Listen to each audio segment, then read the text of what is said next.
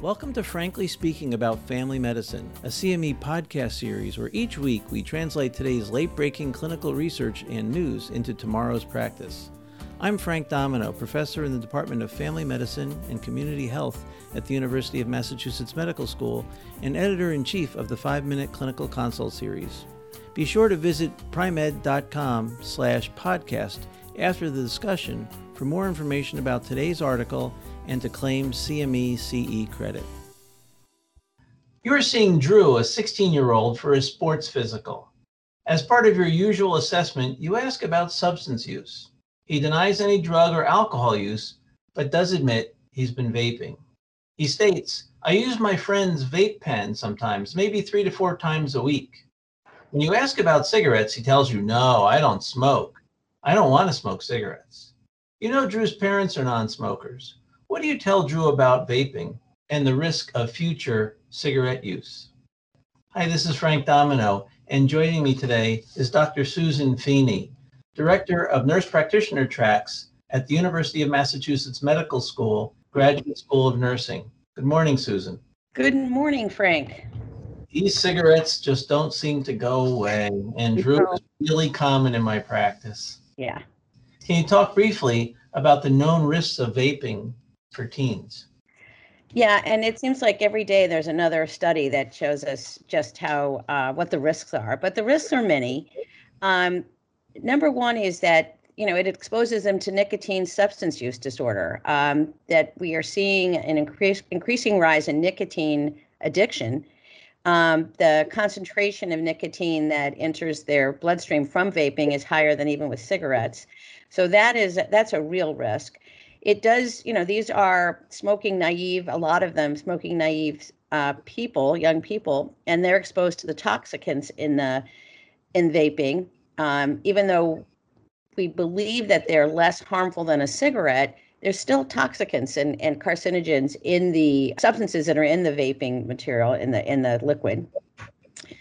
And there's also the risk of lung damage. If they're vaping anything with the vitamin E acetate, puts them at risk for that, the lung injury disease. There seems to be an increased risk of severity in COVID if they become COVID infected.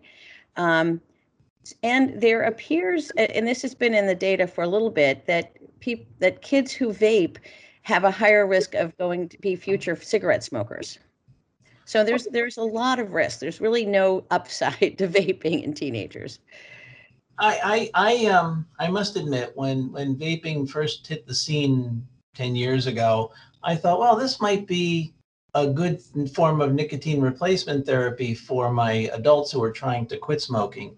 I was shocked, but I shouldn't have been, about how there's been such uptake in the adolescent world. Can you tell us what the recent data shows about when teens vape and what their risk is for future cigarette use? Sure. And actually, I was talking to a group of school nurses who were really devastated. They said, prior to 2017, cigarette smoking had almost gone away, that the numbers had dropped dramatically. So tobacco use and nicotine use in teens was really dropping, had gotten really to be not an issue. And then literally about 2017, with the onset of those 4th generation vaping pens, it just skyrocketed. And so it became this epidemic in high schools and middle schools. And so what they found is they were finding a correlation for teens who had never smoked before to have a risk of picking up cigarettes while they were vaping. So sort of the opposite of what you would want, what these, the idea of using a vape pen to help somebody stop smoking. This seemed to be, for lack of a better term, sort of a gateway. And the thinking is that, so what is that? Why? And they said, because basically the progression is, if you have a nicotine addiction, it sort of makes sense. You can go to another vehicle for nicotine. Also, the commercial ads are similar, and the social stresses or exposure for kids with vaping is very similar to cigarettes, and that using a vape pen mimics cigarette smoking. So there does seem to be this correlation. And what's really terrible is now we have this whole generation of kids who would have been very low risk for smoking cigarettes who are now going to be at risk. There's a higher prediction that they'll take on cigarette smoking. Yeah. It shouldn't surprise us. I remember when I first discovered coffee, I was like, wow, this has changed my life. Right. An adolescent who you give them a stimulant, it's going to make them calmer and more awake. I totally get it. So what's the relationship between a teen's thoughts about intending to smoke or not cigarettes and vaping? So for a while, we've been looking at sort of intention to smoke and using that as a predictor for kids to develop smoking habits. And there did seem to be a correlation for teenagers who said, look, I'm never going to smoke.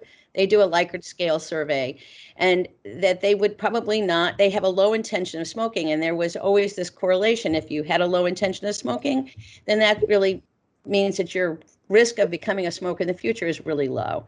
And what this recent study showed, and they looked at, almost 9,000 adolescents, is that kids who had a low intention or low propensity for taking up cigarettes actually had a higher risk of becoming cigarette smokers by vaping. So somehow vaping negated that low intention.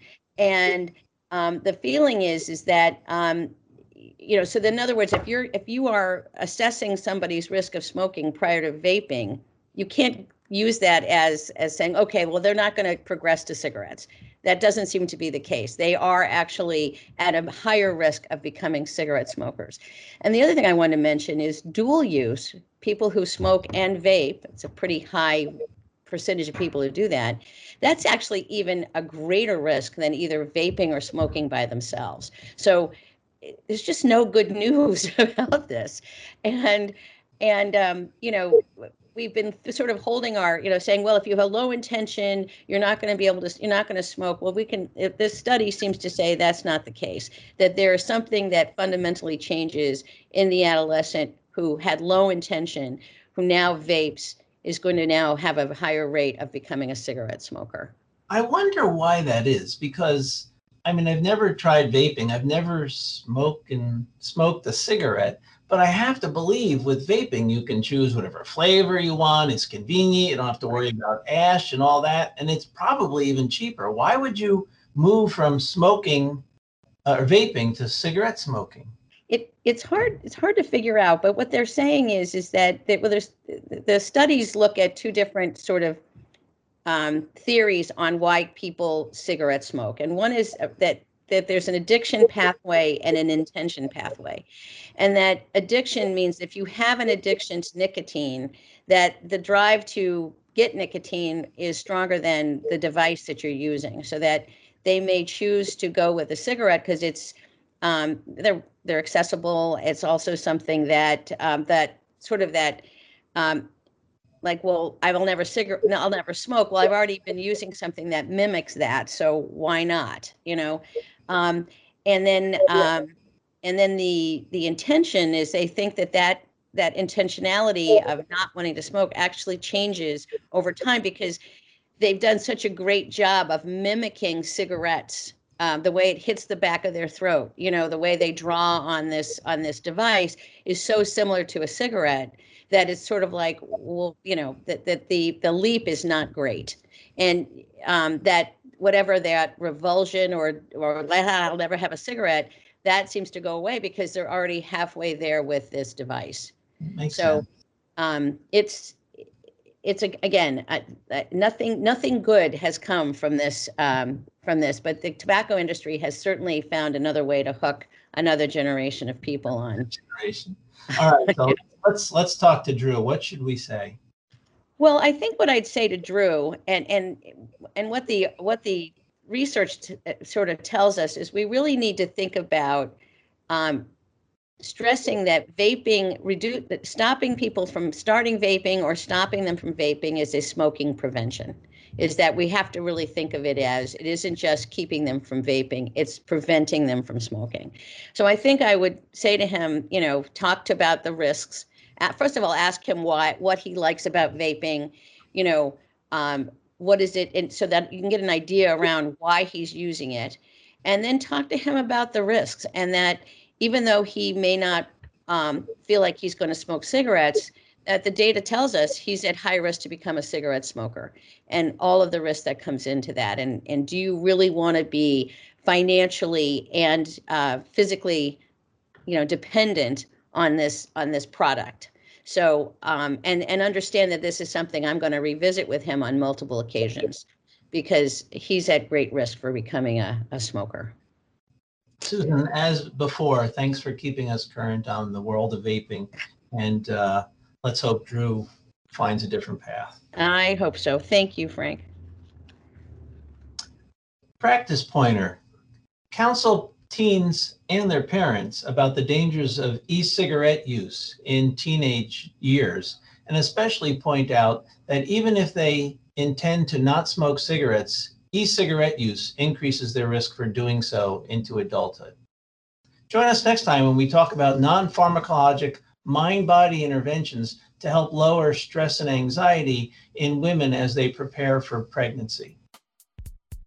Thank you for listening to Frankly Speaking About Family Medicine, brought to you by Pri-Med. To claim credit and receive additional information about the article referenced in today's episode, visit primed.com/podcast, and see you next week.